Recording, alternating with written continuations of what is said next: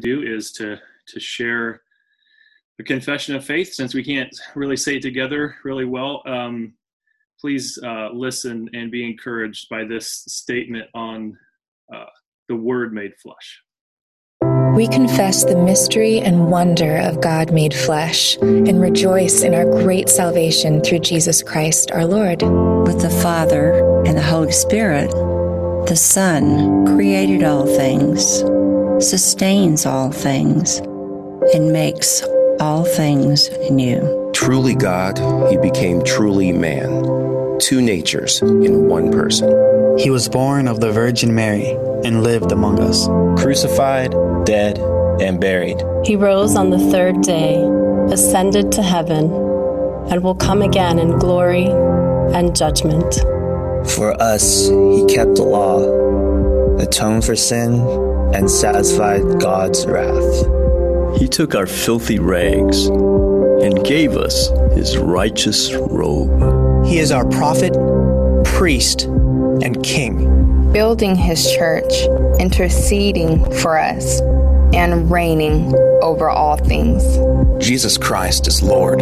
We praise his holy name forever. Amen. Amen. Amen.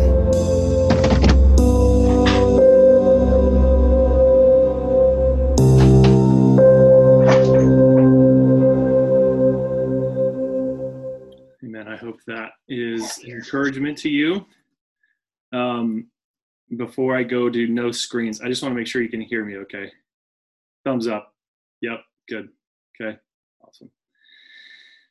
Again, happy Mother's Day. I hope all your mothers are encouraged by our Lord Jesus Christ, who has forgiven us all of our sins and has made us right with God because of his death, burial, and resurrection. And you all are a blessing to us. Thank you, moms. I think my mom is on here. It's good to see you. We love you. We're not going to celebrate you like you deserve today. Sorry, but we do love you. So we praise the Lord for you. This is, not to belabor the point, but this is our 9th Sunday of quarantine. And I don't say that to make you sad necessarily, but I do say that to remind us that though for many of us this is a really good time, quarantine is one thing I think God wants to use in our life to remind us that there is victory to be won for us, that not everything is exactly as it's supposed to be. God he's still working and he will reign until all things are under his feet. I believe God wants us to think about this, and while we're happy with the time we get with family and the forced Sabbath, we should also lament and mourn the time that we don't get to spend with each other, we don't get to sing with each other, that we don't get to encourage each other in person. Just encourage you to take some time to reflect about that and what God wants to do in your heart during this extended quarantine. If you need anything, please reach out. We're in Mark chapter 5, and I think I've done more messages on Zoom than I have in person at the branch, but that's okay. That's what the Lord has for us. Mark chapter 5, Jesus heals a man with a demon and displays his power and glory, the power he shares with God. I have never seen Talladega Nights. I just want to put that out there. This is not a recommendation to see that movie, but I have heard it enough that I thought, man, I should be familiar with this scene that I keep hearing about. If you've seen the movie, I'm sorry if this is too distracting, but it's the scene where this race car driver, I think he's a race car driver, at least he's dressed like one, Ricky Bobby, offers grace over a meal. And he keeps praying to tiny baby Jesus. And because it's Will Ferrell, it's hilarious, but it offends the Puritan in me a little bit. It's a little bit blasphemous as well.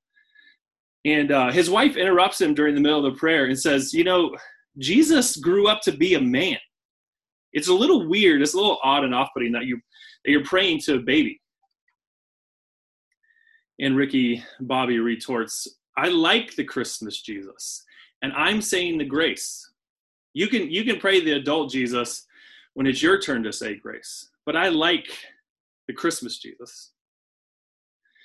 Then the scene goes on to where the family and his friends start imagining the Jesus that they like, the Jesus that they want to pray to. I like Jesus because he's this, and I like Jesus because he's that, and I like Jesus.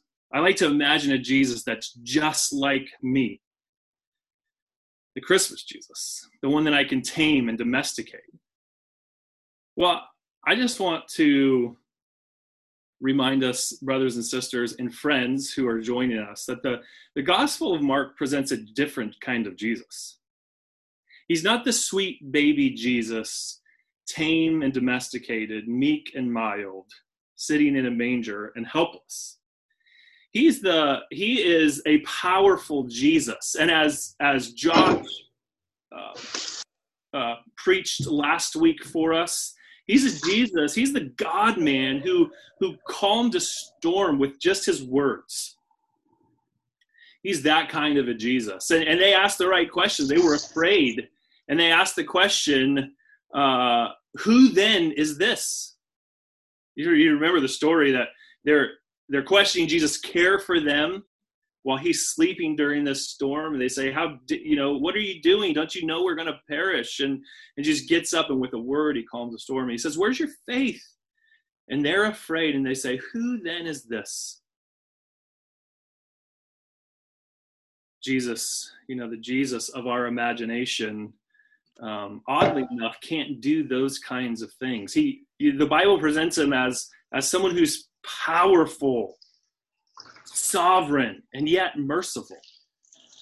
He's different than our imagination. He's like that confession said, he's truly God and truly man. And we must ask the question, who then is this? Who then is this? Jesus. Well, Mark 5, 1 through 20 actually answers that question. It's sort of completing a narrative arc that has begun. This Jesus who is beginning to exert his authority and explain his authority to the religious people and to his disciples and all who come around, is displaying the power of the kingdom that he's bringing. And the right question to ask is, who is this Jesus? Well, Mark 5, 1 through 20 tells us, and actually comes from the mouth of the demons, he's Jesus, the Son of the Most High God. And what I want us to think about this morning and to take away from it is that this powerful and merciful God, Jesus, man, God made flesh, his merciful and powerful acts demand our proclamation. They demand our proclamation. Mark is displaying a nuanced Jesus. He's one that is both powerful and merciful. He's strong and kind. And in the end, we're going to see that he demands our proclamation, our preaching of this good and powerful God, of his good and powerful acts, his merciful acts. So if, as I described last week, the scene ended with Jesus calming the storm and this question being asked, who then is this Jesus? He's Jesus strong and powerful. And Mark picks up the next scene in verse 1 of chapter 5. There's a new setting here, and the exact location is a little unclear, and so the ESV translated the country of the Gerasenes. And as best we know, it's the eastern shore of the Sea of Galilee, most scholars believe. But what can all be agreed on is this is Gentile land. You're going to see through the story that the Gentile nature of this place is on the face. There are pigs in the land and things like that. And Jesus is stepping on to Gentile soil. And one of the questions is, does he have power here? Does his power reign here? Yeah, He has power over the sea with his very words. He has authority in Judea and Jerusalem. He's changing religion as they knew it. But does he have power in the Gentile place? So Jesus is coming. They make it across the sea after this hurricane force storm bears down on them. He calms it with just a word. And verse 2, when Jesus had stepped out of the boat, he steps onto Gentile land. Immediately there met him a man out of the tombs, a man with an unclean spirit. And right away we see, kind of like Josh was telling us, that the creation is groaning and things aren't the way it's supposed to be. That verses 2-5 tell us that things are not the way they're supposed to be. Not the way it's supposed to be. And you see that because there's this man approaching Jesus. And Mark tells us right away, Peter was there. He would have known exactly what happened. And Mark tells us that this was a man who lived in the tombs. Verse 2. He lived among dead people. He lived in a cemetery. He was a dead man walking. And all of us know, this is why horror movies oftentimes revolve around the dead and cemeteries. This is straight out of a horror movie. Something's not right here. This man is coming from the tombs and he has an unclean spirit, Mark tells us. And unclean spirit is just another way to say he had a demon. There was demon possessions. And I don't know how much I need to convince you that the spiritual world is true and active, but there may be some among us who are watching who have a little bit of disbelief that there actually are demons and there's a spiritual realm going on. But there are really only two options. Either this is all material and there's no spiritual, or there's a spiritual world. There are unseen things going on, like the Bible says. And if the Bible's right, honestly, Christians have approached this in two, I think, equally wrong ways. Oftentimes, Christians think wrongly about the spiritual world. Some of us think too little about it. Like there's no spiritual battle at all going on. Like there's really nothing beyond this material. We really live like we're materialists a lot of the time. We don't think about the spiritual battle that's waging war all around us. God says that is true. The Old Testament bears that out, and the New Testament bears that out. And really, until recently, most people in society actually believe this. So, since the Enlightenment, since modernity has affected us so much, we really think primarily about the physical world, and that too is a tool of the evil one. It's a tool of our own sin that causes us not to reflect on things that are actually there and happening. But the other reaction to this is that we think too much about this. You can think too little about the spiritual world, but you can also think too much about this. When I was growing up, I remember there were books just all about this, all about the spirit world and living in this present darkness. I'm getting the title of these books wrong, but there were books in a whole world that dwelt too much on the spiritual, in this sense, that they lived like the devil and demons had more control and power, or had control and power outside of God. It leads to superstition and fear in unhelpful ways. So you can think too little about it. That is so true. But you can think too much about it, and too. And we need to think about that a little bit. What does the Bible tell to those who think too much about the spiritual world, who think too much about demons and their power over us? 2 Peter 2:4 tells us, he tells us this: for God did not spare the angels when they sinned, but cast them into hell and committed them to darkness to be kept until judgment. How, you might ask, how did they sin and deserve this punishment? Jude 6 tells us that, and the angels who did not stay in their own position of authority, that is, they went outside of their lane, right? They wanted an authority that wasn't theirs. So they fell with Satan, but left their proper dwelling. He has kept in eternal chains under gloomy darkness until the judgment of the great day. And you can read the book of Job. You can read the book of Revelation. And if you think too much of a demon's power, if you are frightened and afraid and superstitious about these things, you should read that God has ultimate control over all of these things. And not one hair of your head can fall to the ground without God knowing. Satan and his minions are on a short leash. You can read in the book of Job where Satan has to come before God in order to do anything. He is under God's control, completely sovereign control. Now, if you think too little of the spiritual world, I would just invite you to read the book of Ephesians, especially Ephesians chapter 6. It'll be on your screen here if you're looking at the document. I'm just going to read it for us. Finally, be strong in the Lord and the strength of his might. Put on the whole armor of God that you may be able to stand against the schemes of the devil. For we do not wrestle against flesh and blood, but against the rulers, against the authorities, against the cosmic powers over this present darkness, against the spiritual forces of evil in the heavenly places. Therefore, take up the whole armor of God that you may be able to withstand in the evil day, and having done all, to stand firm.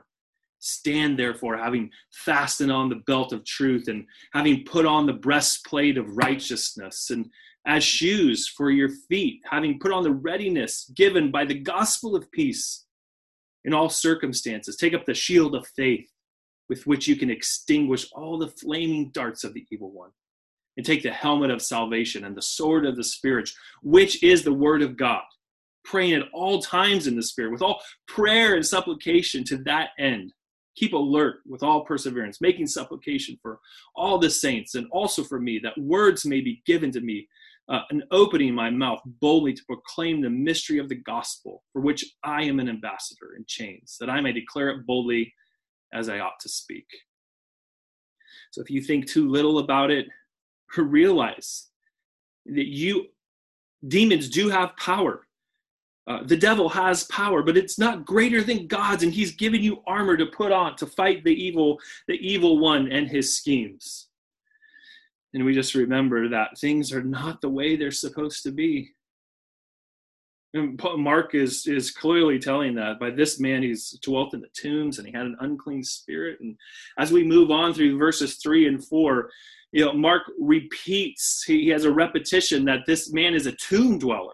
He actually repeats this twice, 3 times in these short verses. He tells us this man dwells in the tombs, and he's basically a dead man. And what's going to happen to him? Will Jesus resurrect him? Will Jesus break the chains of death for this man's life? And verses 3 and 4, things are still not right, because he lived among the tombs and no one could bind him anymore. Not even with the chain. He had superhuman strength, for he had often been bound with shackles and chains, but he wrenched the chains apart and he broke the shackles in pieces, and no one had strength to subdue him. And while this man, possessed by the demons, had superhuman strength to break apart chains that were meant to subdue him, there were other chains that were binding him that he could not break. Chains of destruction and the hordes of the demons dwelling within him and overtaking his personality. What will happen to this man? I don't know if you've ever come into contact with the demon-possessed. As far as I know, I never have. But this can be a very scary thing. And you could be tempted to run away from something like this, and that fear is real and true. But Jesus, Jesus doesn't run. There's no sense of fear about him at all.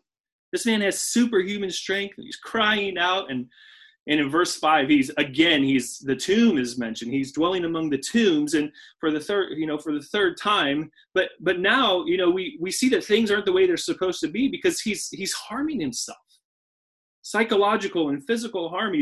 He's crying out night and day among the tombs and on the mountains. He was always crying out and cutting himself with stones. We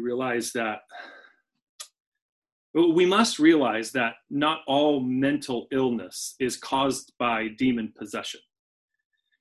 But we must also realize there is a spiritual war going on here.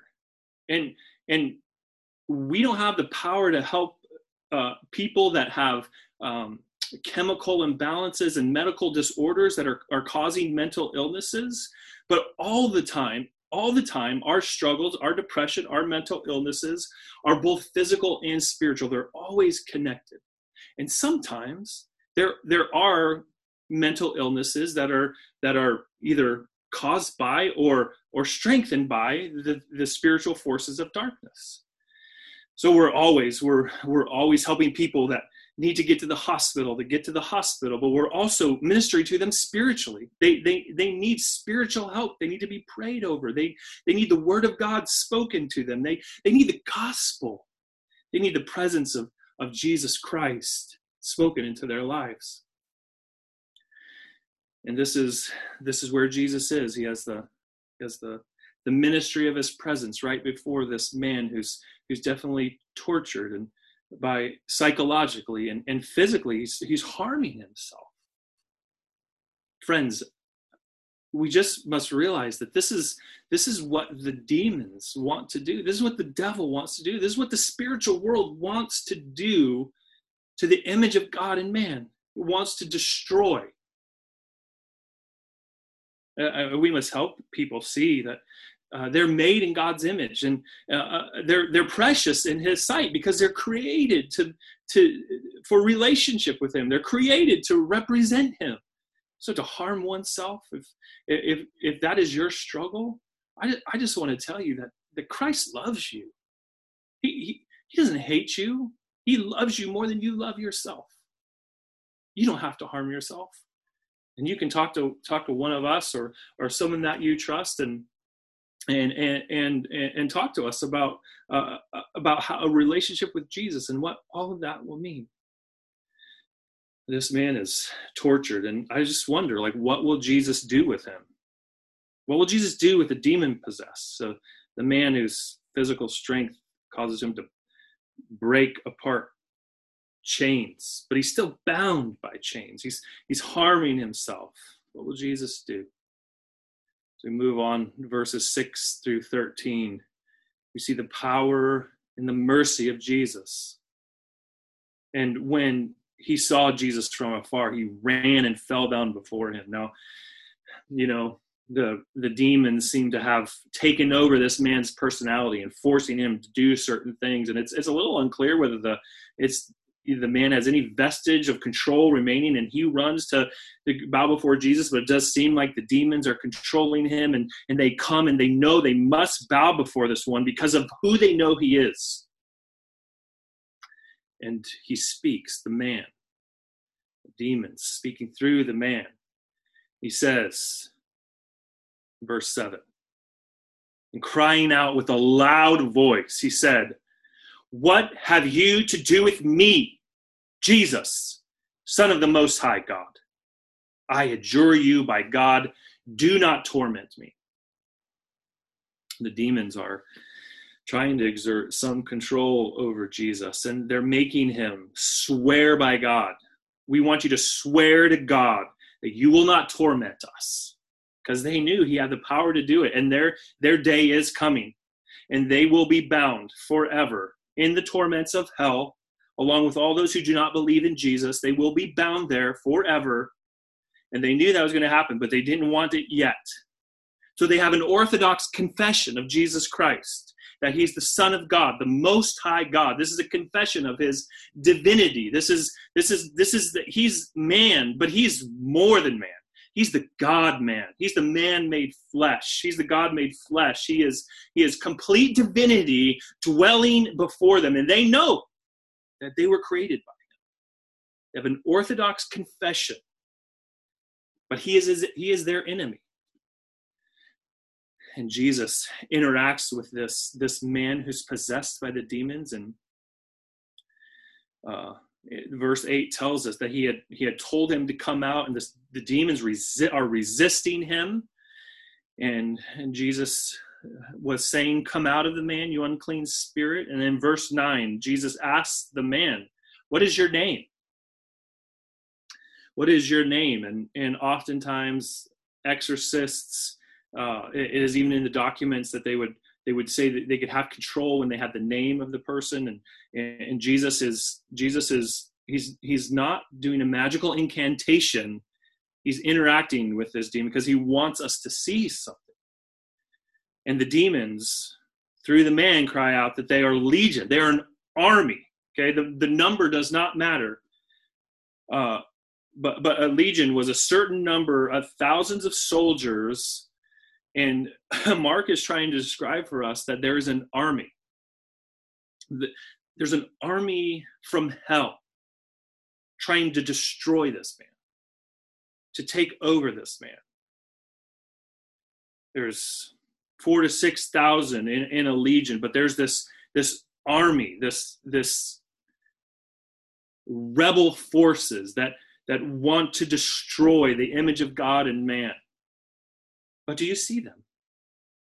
This army of people, when they see Jesus, the Son of the Most High God, what must they do? They must bow before him. They must beg him not to torment them.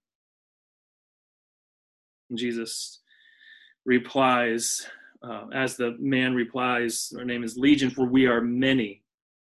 And they beg him earnestly. This is the first of 3 beggings that happen in this scene. They beg him to send them out of the country. This horde from hell, this host of hell's armies, come to destroy the man. They have no power where Jesus reigns. And Jesus is bringing his kingdom. When Jesus chooses to save, the demons cannot destroy. Jesus has power, complete and total. If you'll remember, when the Pharisees, Sadducees accused Jesus of casting out demons by Beelzebul, and Jesus gives the parable of binding the strong man. No one can go in and plunder a strong man's house unless you bind him. This is that parable enacted out. Jesus is binding the strong man. Mark is a literary genius. He's showing us, like, Jesus is not just teaching. He is the servant who actually is strong enough to come and bind the strong man. He will bind him now. And one day, as we get on in Mark, Jesus will walk up the hill with a cross on his shoulder. They will put him on that cross. They will nail him to that cross, and he will be the substitute for men like the man with a legion of demons, and men and women like you and me. He will take their place. He will take the wrath of God on him. He will say, "It is finished." He will be buried in a tomb, and then he'll rise again, and then he'll ascend to the Father, and he will finally have bound the strong man. If you're a Christian, Satan has no power over you. None. He is our enemy. Yes, 1 John tells us we have 3 enemies: the world, the flesh, and the devil. He is our enemy, but he has no final power over us. Jesus Christ defeated him. Colossians tells us he made an open show of the armies, of the principalities and powers and authorities. He reigns completely over them. There's no power where Jesus reigns. Jesus is binding the strong man. And friend, if you're listening and you have never put your trust in Jesus, I invite you to repent of your sins and place your trust in him. He's the one that can bind the strong man and free you. Maybe you're like this man who had chains around him that he could not break. Even though he could break physical chains, he could not break the chains of death and hell. Jesus can break those for you. Jesus these legion of devils have to ask him to go, and they want to go into the swine. And this is one of the reasons why we think this is a Gentile land, is there are swine, and it's possible that they were raising these pigs to feed the Roman army. And so there was maybe double meaning going on here. And there's 2,000 pigs, the scriptures tell us. And here comes Jesus, and the legion of devils want to go in because they want to go into the swine, because they must destroy something. This is what they are. They're destructive. They're evil. In verses 11 through 13, Mark tells us, now a great herd of pigs was feeding there on the hillside, and they begged him, saying, "Send us to the pigs. Let us enter them." So Jesus, he gave them permission. The unclean spirits came out and entered the pigs, and the herd, numbering about 2,000, rushed down the steep bank into the sea and drowned in the sea. One commentator says that this is not a favor. This is not a favor. Jesus isn't giving them favors, but it's an enacted parable that will dramatically demonstrate two facts. One, that the aim of the demonic realm is to totally destroy its host. And two, that the material cost of bringing the possessed back to life and fellowship summons the townspeople to a decision. Will they rejoice in the man's healing in spite of the cost, or will they resent Jesus' expensive exorcism and reject him for economic reasons? And the choice is before you today. Will I worship Jesus for who he is, not like me? Will I worship him, or will I worship him like Ricky Bob? I like the Christmas Jesus. He's the Jesus that makes me a lot of money and helps me win car races. I like that Jesus. Or will we worship the Jesus that the Bible presents, that Mark is presenting to us, full of power and mercy? Jesus is not like us, friend. He's not like you. Christian, member at the branch, or Christian who attends regularly, evangelism. I just want to apply this to our evangelism. Who are we presenting to people as we're asking them to come to Christ? Are we presenting the Jesus that will give them their best life right now? Or are we presenting the Jesus of Mark, the king who demands total allegiance to himself, who has complete power? When we evangelize, do we present Jesus as, the Christmas kind of Jesus, or do we present Jesus as fully God, fully man?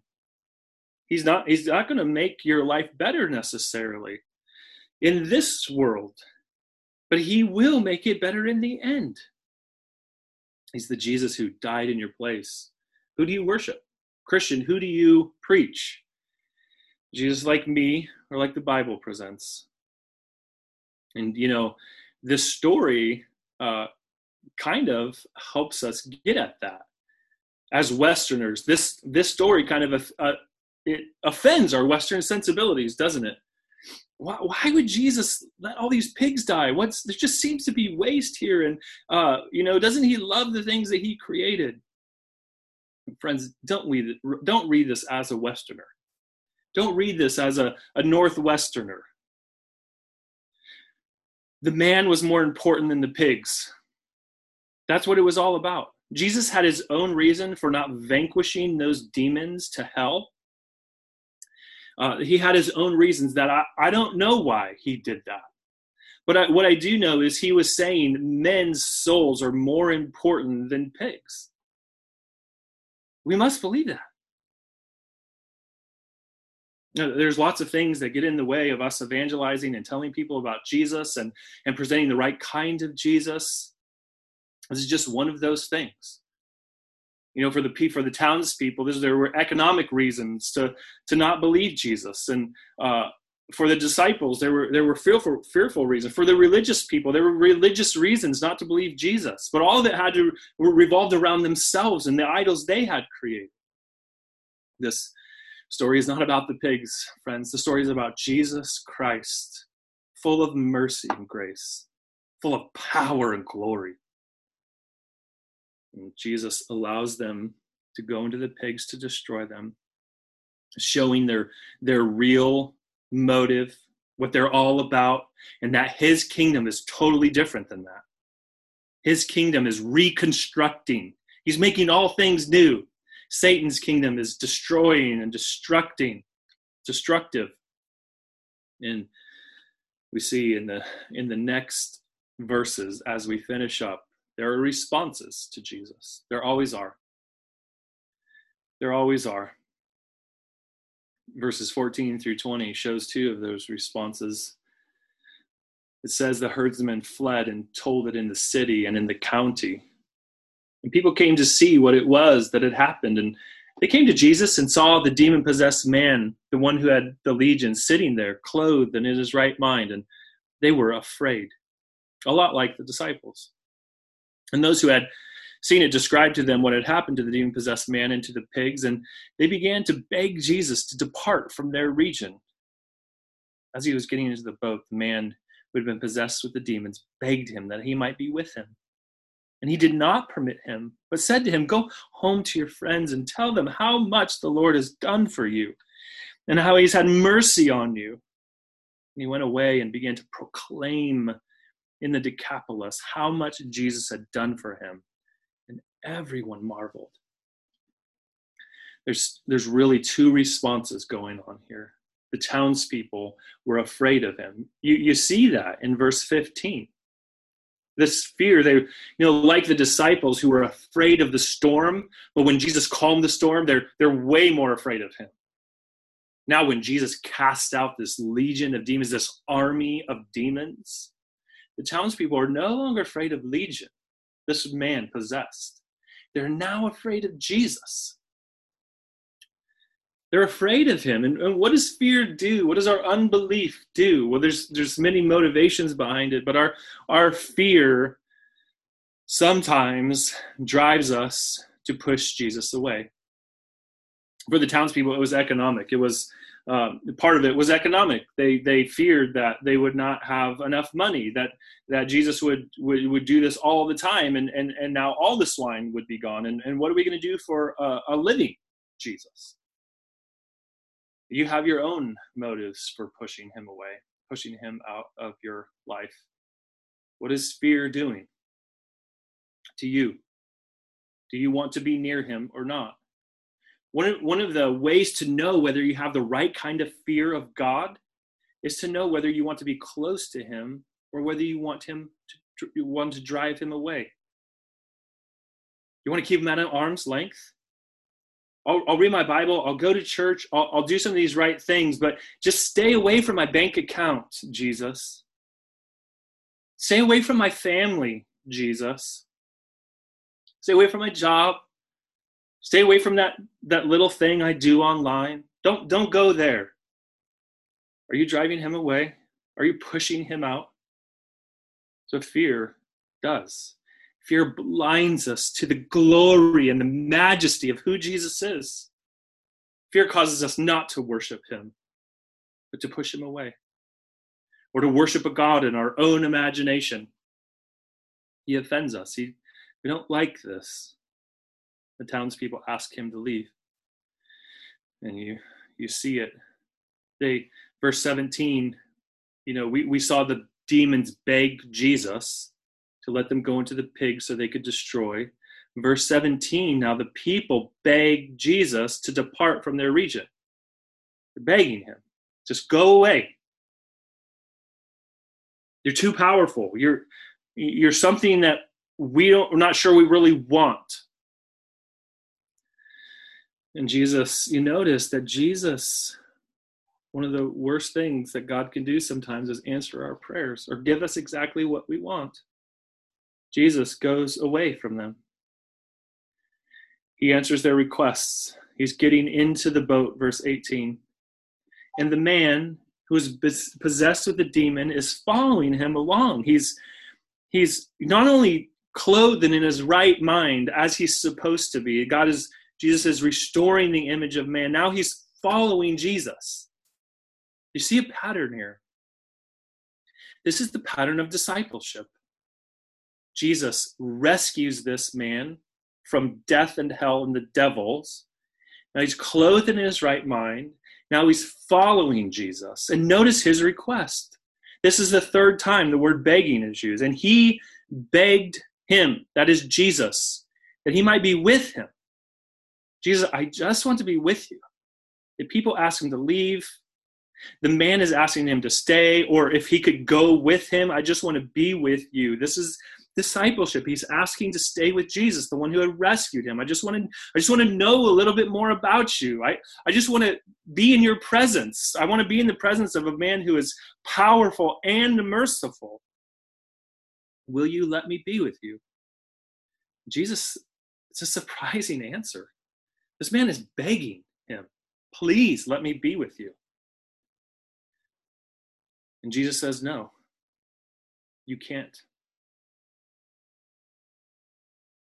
Jesus had appointed the 12, do you remember, in chapter 3?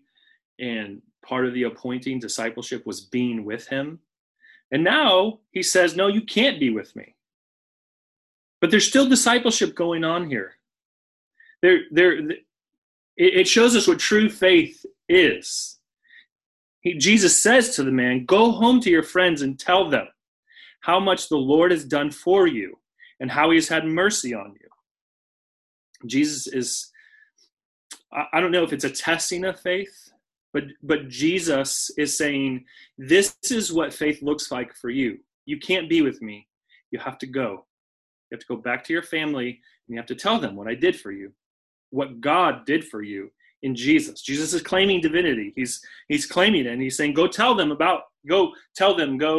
It's the same word, go tell, is the same word Jesus tells his disciples in Matthew 12 when he says, go back and tell John everything you have heard and seen of me. Go tell John all of that. Go do that.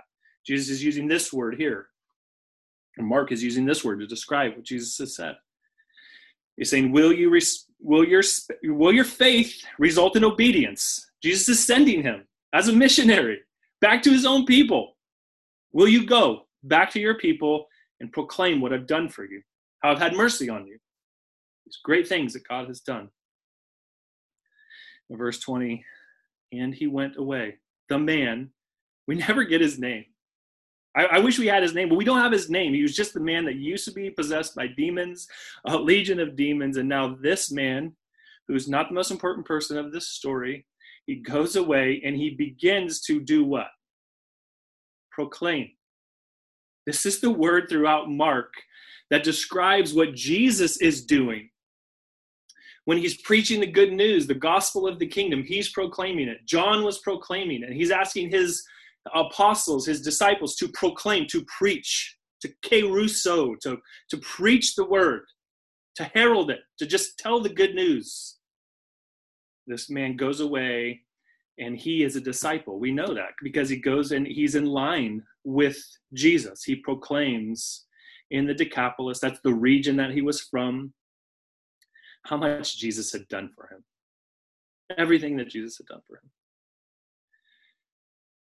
And the last response is everyone marveled. And we just don't know. We don't, marveling is not faith. These people could have become Christians. They may not have. But this man certainly had faith in Jesus and followed him as a disciple. He proclaimed the good news of Jesus Christ to the people of his hometown. The question is for us then, friends, brothers and sisters, do you have fear or do you have faith? Or do you, I had an experience in our last church where Bridget and I had gone to a conference on adoption, and there were some breakout sessions that honestly just frightened me. Concerning our specific situation. Just afraid. I talked to a brother at our church about it. Wasn't an elder. He was a very godly man. He used to be a pastor. He worked on our sound team, slides.